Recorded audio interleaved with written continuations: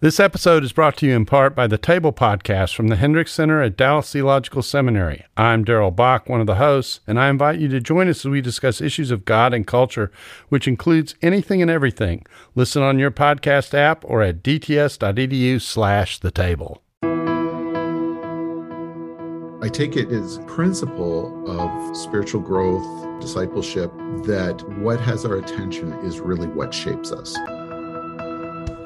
Hi, I'm Carl Vaders, and I'm a small church pastor, and welcome to this episode of Can This Work in a Small Church? My guest today is Rick Heemstra. He's a former small church pastor, and he now serves as the Director of Research at the Evangelical Fellowship of Canada. He took the position because, as he says, he was concerned about why it was so hard for Canadians to hear the gospel. He does research now to help pastors become more effective in trying to reach Canadians, but what he has to say applies in every nation and every culture. So, in this conversation, Rick and I talk about a wide variety of subjects, including the church growth movement, technology, and how it's affected the way we approach pastoring. Some of the helpful insights that we're going to hear include what has people's attention is what shapes them, and technology has radically altered what has our attention. Secondly, how technology has shaped people's expectation of what they hope to get from their church and from their pastor, and how technology has subconsciously changed pastors from being shepherds to being content producers. We also talk about something that I never really considered before, but an important difference between growth and scale, and a whole lot more. So, listen to this conversation. It's really an important one. And don't forget to stick around when the interview is done. I'll come back with an overview of the content and an answer to the question, can this work in a small church?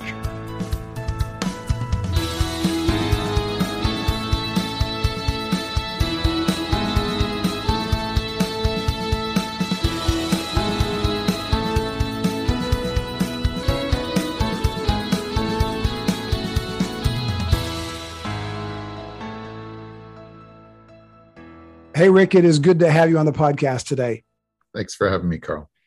You and I met, of all places, in Newfoundland, Canada, Lewisport to be specific, where you and I were both speaking at a leadership conference at a campground that, I don't even know if you know this, but it's actually the campground that my grandfather built when he was the general superintendent of the Pentecostal Assemblies of Newfoundland and Labrador, 50, 60 years ago or so. I was speaking, you were speaking, and I sat in your conference and you gave so much good stuff that I kept taking notes. And then I thought, okay, I got to follow up with him on some of these things. And if I'm going to follow up, I might as well bring others in on it because there's such value in what you were talking about. So it's going to be far ranging. We're going to jump around from place to place probably, and we're going to try to squeeze it all into a single podcast if we can. Okay. I'm going to jump right into it. You live in Canada. I live in California. I was raised in Canada. So both of us have spent all of our ministry lives in, I think, what can safely be called a post-Christian context. Is that a correct adjective for how Canada is and has been? Yes, I think so, and probably more so in Canada than the United States. Yeah, definitely more in Canada than the U.S., although California is probably more post-Christian than a lot of parts of the U.S. are. So when I go to Canada, it feels even a little more post-Christian than California, but certainly a full generation or more post-Christian compared to Bible Belt parts of the U.S. That is definitely for sure. A lot of what you do it was very statistics heavy, but you had a way of phrasing the statistics by putting them into a narrative about the church and about church leadership that was really, really helpful. So what I'm going to go through is some of the things that you raised that I had real interest in, passion about, and that I think our listeners will have some passion about as well. You started by talking about the church growth movement, Donald McGavran. And he's someone whose life and ministry I have a renewed interest in recently. In fact, he's probably going to feature in a chapter or two of my upcoming book. And I think the phrase you used was that Donald McGavran applied a scientific management system to the church. And then you talked about how the church growth movement that came out of his work brought some great things, but you also talked about the blind spots. So I'm just going to throw those three things at you. Donald McGavran's scientific management system, the positives of the church growth movement, and what do you see as a blind spot of the church growth movement? Don McGavran was a missionary in India before he returned to the United States and became the father of the church growth movement. And we remember him for this movement that thought of church growth as essentially applying the scientific management system. So what we would do is we'd get people into the church and we would try things, and then we would refine it and we'd try it again. And what we were trying to do is to move them through different levels of commitment, be it membership, conversion, discipleship in the church. And everything was focused in on the church as a system. And so that wasn't really what Don McGavran had in mind at first. But when it kind of got in the North American context, we were individual. But suffice it to say, we were moving people into a church, and we were doing everything there. And, some of the language that we use to describe that now is we would call it attractional. And this sort of ties in with the missional church movement. And the missional church movement's critique of church growth was that you were attracting people into the church, and that really wasn't enough. As an aside to this, for those of you who are a little more interested in Donald McGavran and the origins of the church growth movement, I recently interviewed Gary McIntosh, who wrote McGavran's biography in the last couple of years. So that's episode 27, if anybody wants to go back a little bit more to that. And a lot of what we talk about there is that a lot of what the church growth movement became was not what Donald McGavran intended for it to be. And in fact, he kind of saw a lot of the distortion of it potentially coming when it was brought to the North American, but particularly the American church. And a lot of what it became is not what he intended, including, you said there's a significant blind spot that both the church growth movement and the missional church movement had. And what was that blind spot? That blind spot is that we're not really paying attention to what has our people's attention. So in the church growth movement, we're concentrated on what happens in our church building or in our immediate ministry, but people's lives are much bigger than what goes on in the church. And for most of the week, their attention is elsewhere. And when the missional church movement came along, they said, well, we need to expand our ministry focus out to the neighborhood, which is good and fine. But again, people actually don't spend a lot of their lives in their neighborhoods anymore. We make jokes about not knowing our neighbors right next door because we are online, and the people that we interact with and the programming content that we interact with is on Netflix or on social media or around the world. I take it as principle of spiritual growth, discipleship, that what has our attention is really what shapes us. Yeah, that's really, for generations, what had our attention was based on geography, wasn't it? So we would live in a neighborhood, and especially before television and radio, it was completely about our immediate geography because you had no access to anything beyond what you could physically see and hear in your immediate vicinity. And so we were formed by our family, by our neighborhoods, by the people around us.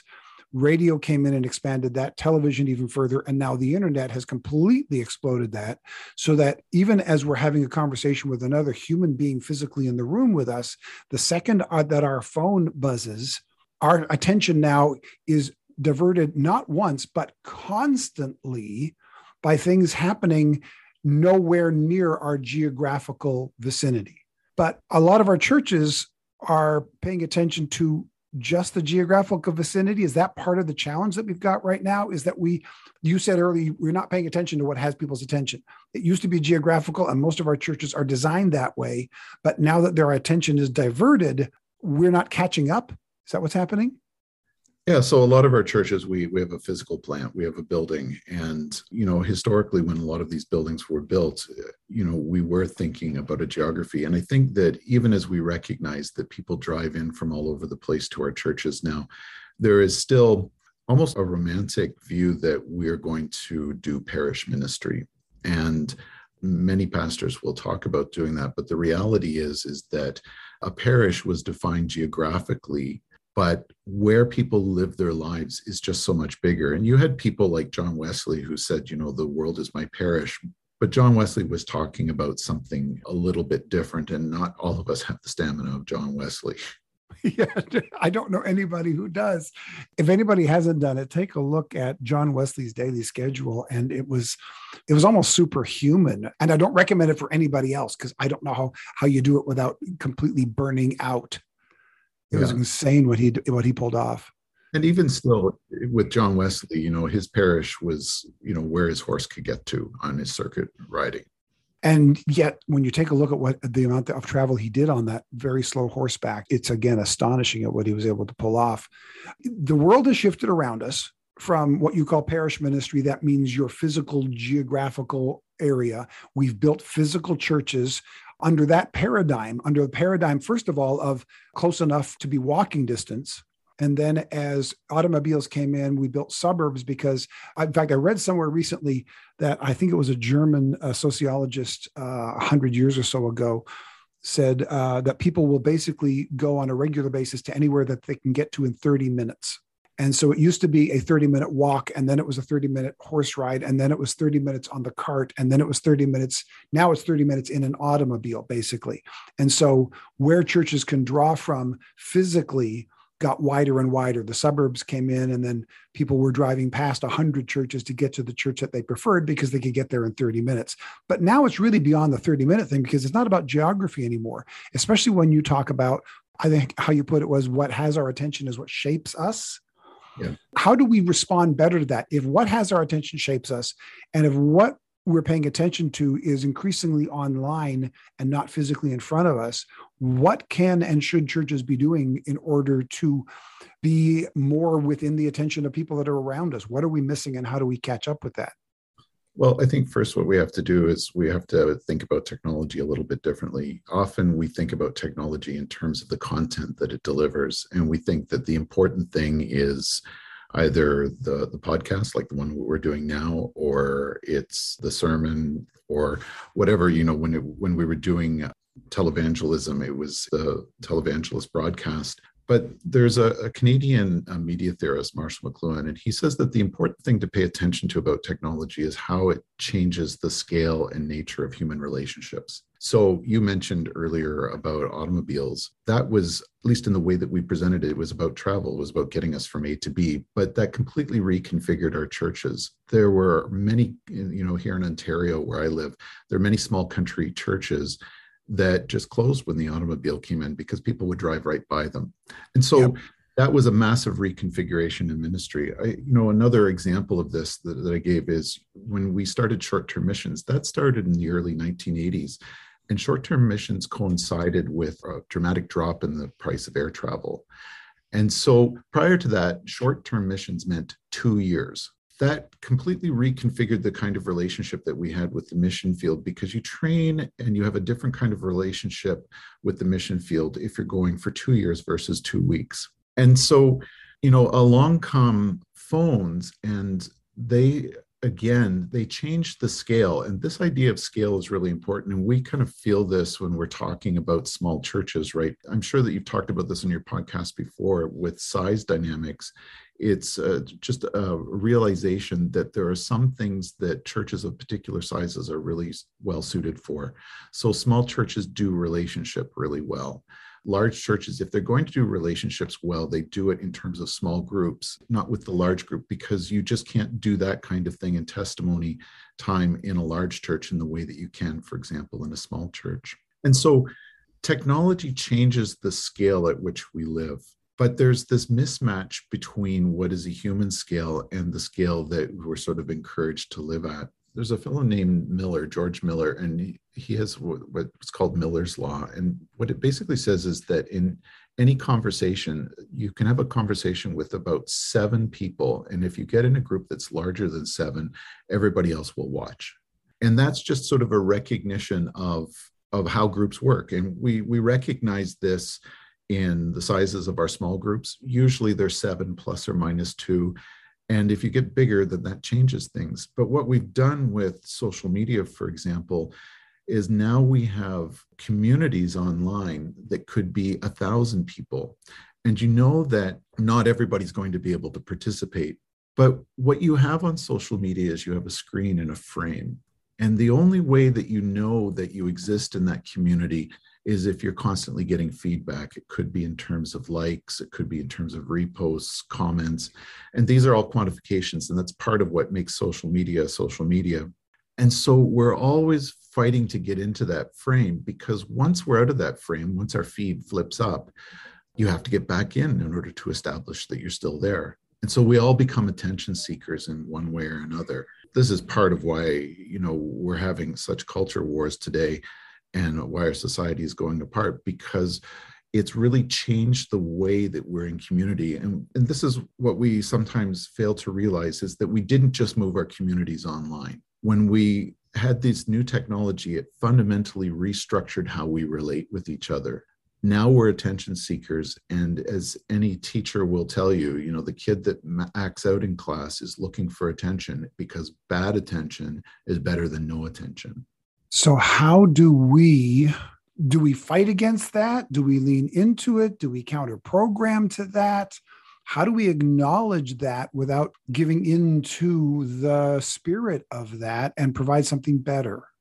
I think part of it goes back to a question of what we're trying to do in our churches. We were talking about Don McGavran and church growth, and we have this idea of growth. What does growth mean? Inside of a scientific management model, right, your growth is really all about scale. So there's a difference between growth and scale. The Bible uses different metaphors for growth, but there's agricultural ones, and there's natural ones about growing from a child to an adult. But this is very different than mere scaling. So with agriculture, you get the cycles where you plant and harvest, and then the growth goes so far, and then we sort of start again. When you're talking about physical growth, we grow to an adult. And then what we have to really think about is scaling would just keep on going, right? You wouldn't just become an adult, you would go on to become a giant. At some point, people have said that we can't actually become giants because our bone structure, if we just keep scaling, getting bigger, wouldn't be able to take the weight. So at some point, you're done growing. And then we still talk about growth. And it's interesting, when you talk with small church pastors, they will use a language of growth. But what they mean is they go on to talk about the spiritual growth of their churches more than the numerical growth, more than the scaling growth. There's an essay in a book called The HTML of Cruciform Love, which, by the way, it's a collection of essays. And it's the first essay by Ben Myers and Scott Stevens is just worth the price of the book. It's called The Discipline of the Eyes. And what they were doing is talking about how the church fathers understood spiritual growth. So there Tertullian, I believe, and Chrysostom, they understood the eyes and the ears as the servants of the soul, and what the eyes and the ears brought to the soul. They sort of imagined it as food, right? That would become what would nourish the soul. And so at some point, our growth is more about maintaining health. And so I think we have to sort of stop and think about the difference between scale and growth that includes growth from a child to an adult, includes the agricultural metaphors, but then sort of takes seriously what we actually see in our lives. Pastors too, when we're talking about growth, we've got those annual reports that we send into our denominations, and some years you're up and some years you're down. And growth doesn't go in a straight line, but scaling tends to. And there's some of the tension that we all feel comes from that mismatch between the metaphors that are biblical and natural and those that are technological. I'm fascinated the way you've contrasted the words growth and scale, because I had perceived them as more, the Venn diagram between those two words I had perceived of as having more overlap than it does. So I'm gonna see if I can rephrase it to see if I've captured it. So when you're talking about like a farm, if you're talking about a farm that's a healthy farm that's growing, they're going to be planting, harvesting, and then replanting season after season after season, and that is growth. Scale would be adding more acres, taking over more farms, and then so you're scaling up, but you can have a perfectly healthy growing farm that doesn't increase in acres. The increase in acres is scale. Am I close to the difference there? Yeah, I think that's good. Okay. And some of this goes back to just our culture here in North America. This idea of what we've meant by progress is usually meant a growth in scale. That's part of the way that we think about things. And often that's what the church growth movement was trying to encourage people to do, is to grow in scale. So if I, as a pastor, say, I feel that I'm called to produce regular growth within this acreage, This is where God has called me, and I don't feel called by God to increase in scale. That is to add acreage to, or for churches, it would be necessarily planting other churches or whatever. That is not what my call is. Quite often when I hear that spoken, or when I speak that to others, especially who come from a church growth background, quite often you'll get some pushback of, well, okay, if you just want to settle for that, like there's something lesser to that. How do you respond to that kind of a thought process? Well, I think some of the criticism of that is, that you're settling that, and, church growth people will say, you want to see more people coming into the kingdom. And that may be true. Now, there's ways to grow, even numerically, and still sort of maintain the way of doing church. You could plant a church, you could get to a certain size, and you could plant another church, and then the growth takes place on a certain scale. There's different things that you can do in a small church that you can't do in a large church. When we're doing some research right now on small churches, and small church pastors, when we interview them, will talk about being interested in the spiritual growth of their people. And I was doing some reflection on this. Denominational leaders will usually want to know about the numbers, but in many ways, you measure what you can measure. Denominational leaders, it's not that they're not interested in the spiritual growth of people, but they don't have any direct way to measure that. And when you're comparing things, you have to standardize your units in order to do comparison. And what denominational leaders are trying to do is they're trying to compare church A, B, and C and see how they're doing. And so sometimes we make these unnatural standardized measurements for churches, and that works really well for some churches that are very good at producing the kind of standardized numbers the denomination is looking for, and it works against other churches. When I talk to small church pastors on that level, like the denominational report numbers, what I try to encourage them to do is this.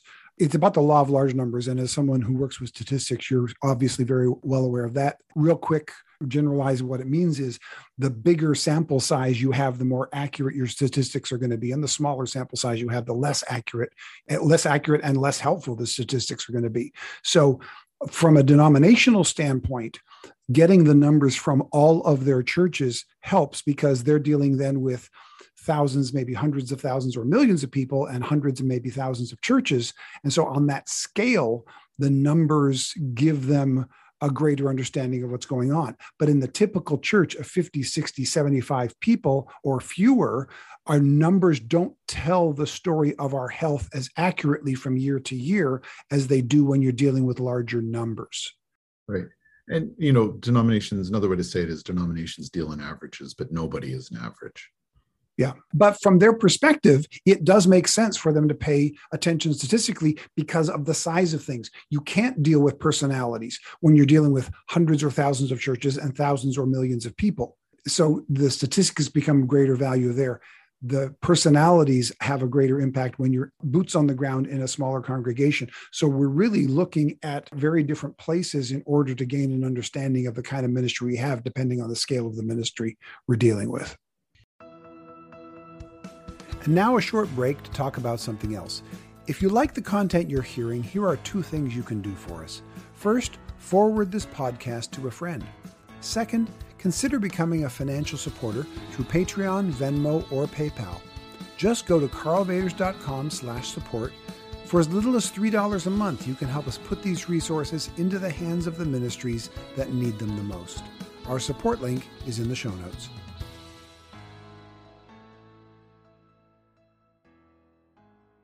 This episode is brought to you by the Truce Podcast. I'm sure you've been there. You're at an event, a dinner, a small group, and someone says something like, "If you're a Christian, you have to vote Republican." That raises an interesting question. How did evangelicals like me get to the place where we just assumed we'd all vote one way? This season on the Truce Podcast, we're diving deep into the complexity of the 1970s and 80s to understand how evangelicals tied themselves to the Republican Party. It's a story that involves murder, corruption, redemption, and our need to be heard. I'll be talking with celebrated historians like Rick Perlstein, Pulitzer Prize winners Francis Fitzgerald and Jesse Eisinger, and some of the best guests I've ever had. Truce is the show that uses journalistic tools to look inside the Christian church. We press pause on the culture wars in order to explore how we got here and how we can do better. Subscribe to Truce anywhere you get podcasts or listen at trucepodcast.com. To go back to your question that I don't think I addressed very directly, what do we do with social media and everything? I think it kind of goes back now to the question of how do you create the kinds of communities in which people can, which God can have their attention, which other Christians can have their attention? Like, how do we create cultures within our churches? It's a little bit like this, to use a network model. On the internet, when you set up a router in your home, you don't just leave that open to everybody to access your computer. You have what's called a firewall that prevents certain people from calling in and talking to your computer. And you do this because there may be malicious people that want to do this. But even if there's just too many, it will quickly overwhelm your router and your internet won't be any use to you. And, in our approach to technology, we sort of try scaling things up on social media. We get 1,000 friends or whatever, and then its usefulness starts to bog down, but it also starts to eclipse anything outside of that network. I was reading a Jewish philosopher named Philip Rieff, and Philip Rieff has this idea that cultures are made by what communities say no to. And he pointed out that the 10 Commandments are a bunch of thou shalt nots. And, I've heard over the years, many people criticize, the prohibitions in scripture as, being lifeless and limiting. But Philip Rieff really kind of changed the way that I think about this, because it's not that you have these rules. It's that the rules create a space in which a community and a culture can flourish. In Canada, for instance, may apply in the United States, but in 1985, there was a Supreme Court case that struck down our Sunday shopping laws. Prior to that, most businesses had to close on Sunday. And by the mid-1990s in Canada, about a decade later, in a lot of our evangelical churches, the Sunday evening services had stopped. Yeah. And, people may say, well, your decision about Sunday shopping is a personal decision and you're going to make that decision and you should just have sort of the strength of your faith and your convictions to do this.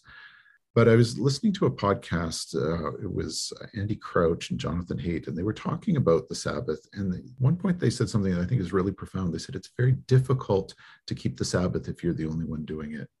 And so if you're going to, we're just using this as an example for the Sabbath. If a community is going to be defined by its Sabbath keeping, it's something that the whole community has to say no to. And at some point, I think we're going to have to find the will as a community to put some limits on the ways that we use social media. There's another Justin Earley, he wrote a book called The Common Rule, and it's all about how do we live with technology in this modern age? And he kind of models it after a monastic rule. But I read this book and he's saying that his rule includes things like turning your phone off for an hour a day. And I'm thinking, big deal, I'm sleeping for some of that time. Or eat a meal once a day with somebody else. And these things seem really easy. And what I realized, and he may have said this specifically, but it's not that you set a very hard ascetic limit. It's that technology has to have some limit. Then it spells breaks, because then you're saying, no, there is a limit to how much this will scale in our lives. And once you do that, you start to create a space where God can have your attention, where your brothers and sisters in Christ can have your attention, where the Bible can have your attention. But first, you have to kind of break the ability of technology to scale into your life and into the lives of your churches. And I think we as pastors really need to lead in that. There's a lot of stories popping up now about employees who have, quit their job or are frustrated with their job because even when they're on vacation, because they can be found, they're expected to respond. Oh, I know you're on vacation, but all I need is this, right? I think we as pastors really need to set those boundaries, first of all, for ourselves and for our families, that when we are on vacation, we are, and then honor that for others as well, that we're not expecting that. A couple of years ago, we were having a preschool board meeting on a particular day, and our preschool director, it was during COVID, and logged in, and I noticed she was at the beach. And I was like, oh, I didn't realize you were at the beach today. And she says, yeah, I had a few days off. So we took with the kids, we can get outside. It's one of the few places we can actually go. She says, isn't it great that I can, be at the board meeting? We're on the beach and it's a great place to have a board meeting. I says, or it's a lousy way to ruin the beach for you. And I said, I didn't realize you were gone. She said, yeah, I didn't tell you. So I said, you know what? Let's just do it later. You don't have that much chance to be with the kids at the beach. We're all stuck at home. We can Zoom it later. And by setting that boundary up, I think it helped the leadership of our preschool board as well as her to understand these are things that are really important for us to honor. Otherwise, everything just leaks on over and everything becomes work hours. And you see, that's a really great example of the way that technology changes the scale and the nature of our relationships. We think of this as, I can connect in, I can dial in by Zoom or whatever and be part of this meeting. But now it's changed the meaning of work. Yeah. It's not about the content that's going on across that bandwidth. It's changed the meaning of work. It's changed your possibility of Sabbath and rest and being restored. One of the things about every new technology is that, and this is what McLuhan says as well, that we're sort of blind to how it affects us.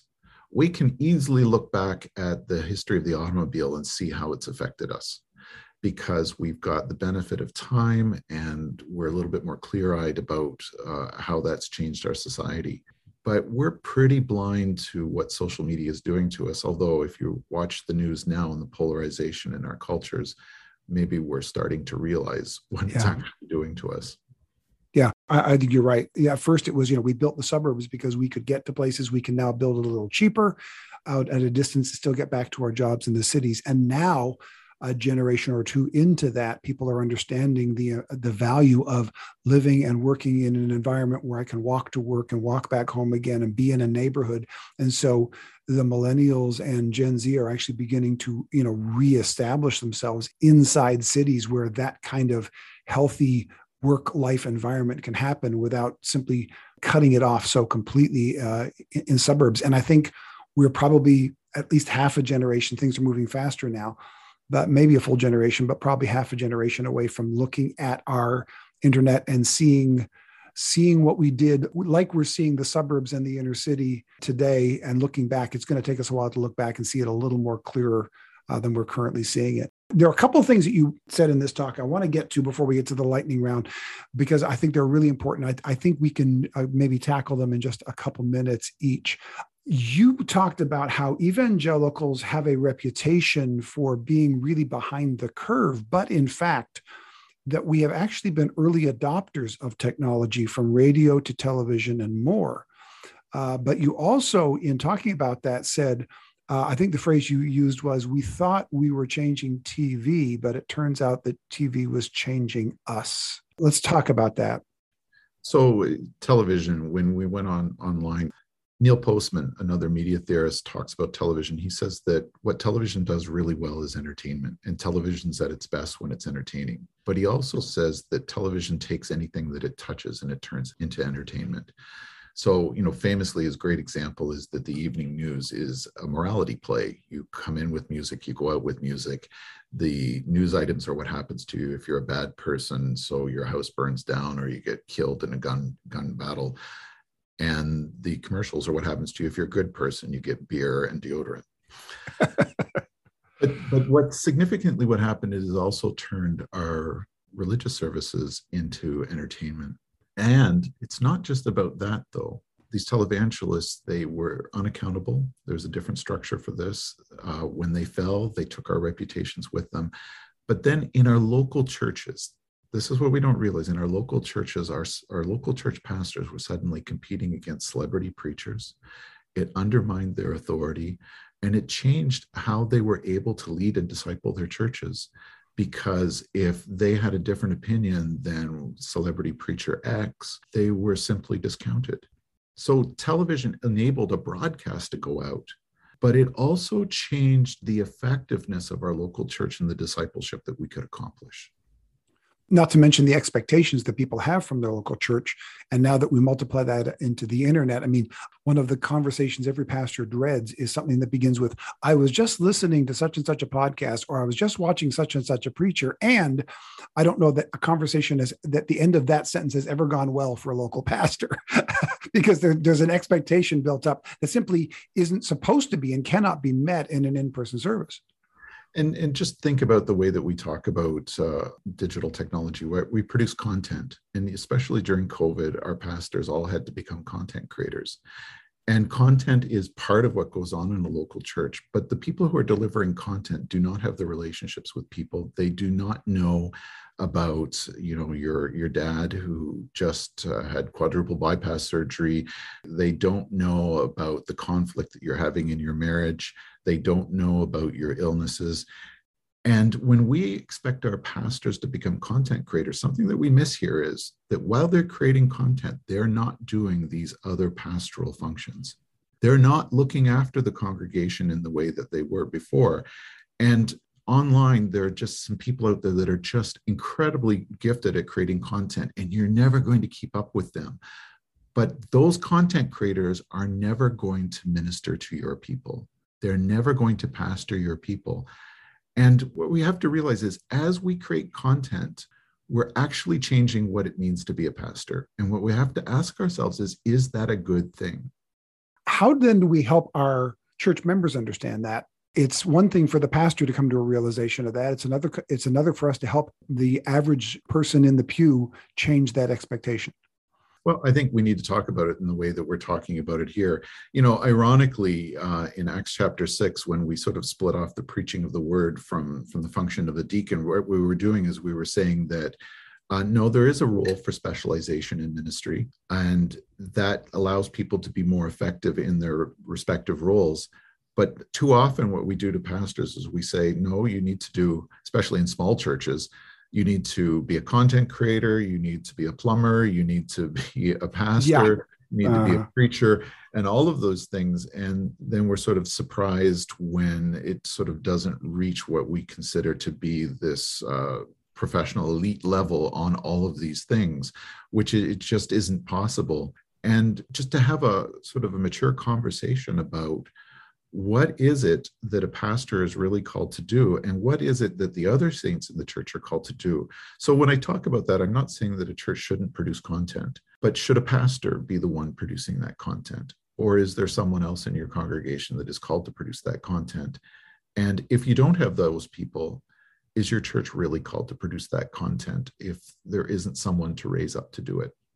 Yeah, I mean, that goes back to the original purpose of that Jesus did when he established his church. We're called to be disciples who make disciples, and content is a part of disciple making, but the core of discipleship is relationship. If the content isn't happening within relationship, you can't call it discipleship. You can only call it education, and education is valuable, but it's not discipleship. And one of the things about producing content is when we put it online, we can watch how many views it gets, and it's immediate feedback. And that can actually be more gratifying than sometimes the hard, lonely pastoral work where you're ministering to someone and you think things are going good. And then all of a sudden people, I used to say they just spiritually vomit all over you, and you're sitting around saying, I thought this was a core person in my church and this happened. A lot of pastors they can't see the fruit of their work. But if you make content, you can see those numbers go up. And there's a real temptation to go to the place where you get that positive feedback. Yeah. Like teachers say, we're teaching to the test. Yeah. The way we measure it changes what we produce. And I think we're doing that in subconscious ways far more often than we realize. One other thing you mentioned before I get to the lightning round questions, you mentioned in your talk, and if I've got this incorrectly, you can correct me. Statistically, what you found is that the more often people attended church before COVID, the more likely they were to switch churches after COVID, that it's opposite to what you would think it was true. Did I get that correct? And if so, what implications does that have? Well, I think that's absolutely correct. And that's what our data shows. And I think that during COVID, because everyone was producing content, you've got this market for content.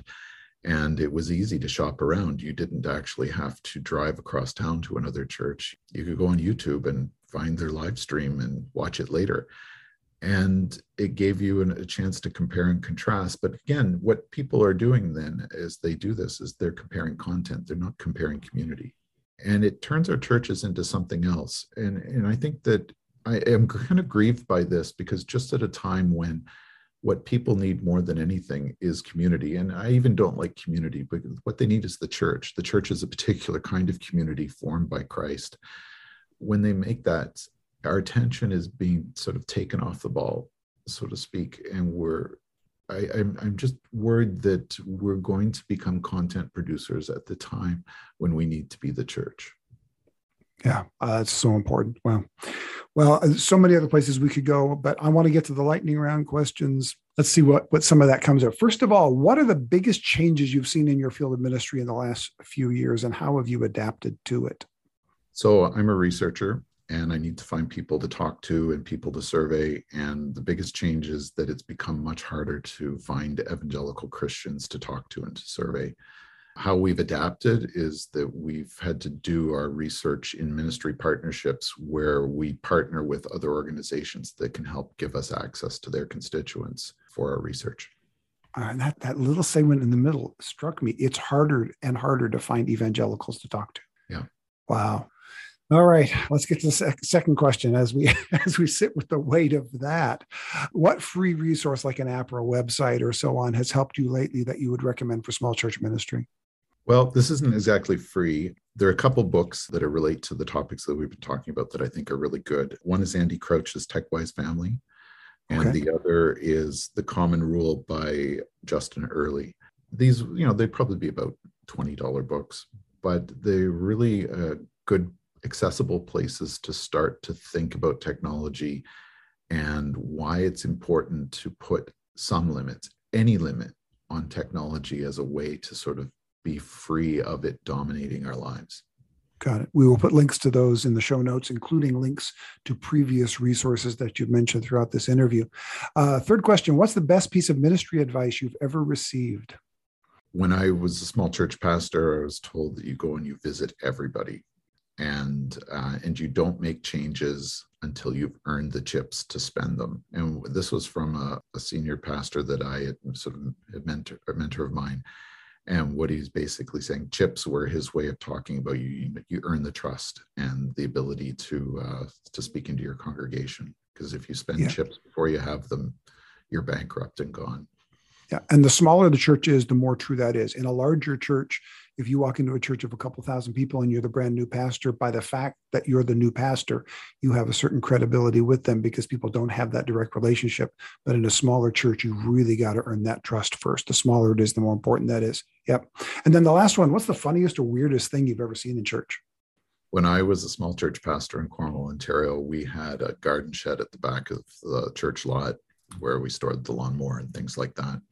One day I went out to the back and there were about 15 guys there, and some of them were jumping off the garden shed onto each other and others were pile driving each other's heads into the ground. And I went out, said, what are you guys doing? And he said, oh, we're starting a WWF style wrestling school here.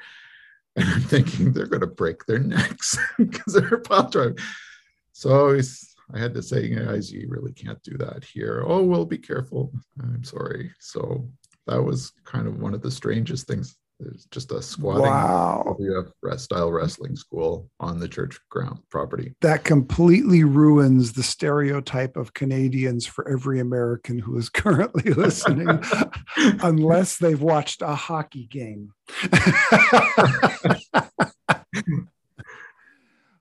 So, Rick, how can people find you online if they'd like more information or to follow up in any way? They could contact me by email at rick.heemstra@theefc.ca. They can find our work on the Evangelical Fellowship's website, which is evangelicalfellowship.ca. Terrific. We will put all that in the show notes. Thank you so much for your help with all of these disparate ideas today, but you bring a real clarity to it and some real food for thought, and I really appreciate it. Thanks, Rick. Thank you.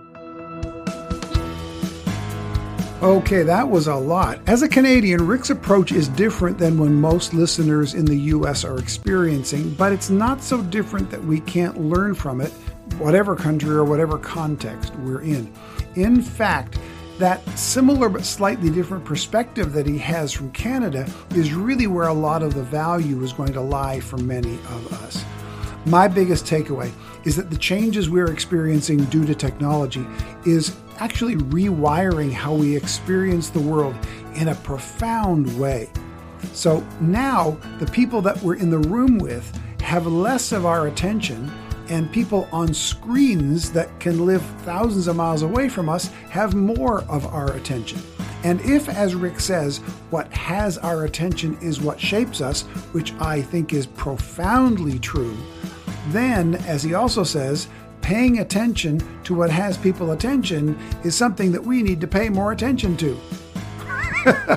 Yeah, that's interesting, but I think it's really true. Paying attention to what has people's attention is what we need to pay more attention to. So, can this work in a small church? Absolutely. First of all, small churches are uniquely suited to pay more attention to the in-person experience than our big church friends are. Secondly, we need to do online well, but we need to concentrate on creating a great in real life experience. And it has to be far more than creating and distributing content. This is one of the strengths of the healthy small church. Third and finally, because of our relational closeness to church members and attenders in a smaller congregation, we have both the opportunity and the responsibility to be an example of how to live a life that sets proper priorities. If you'd like to support this ministry with a one-time gift or monthly donation and help put these resources into the hands of ministries that need them the most, check out our support link in the show notes. Would you like a transcript of this episode?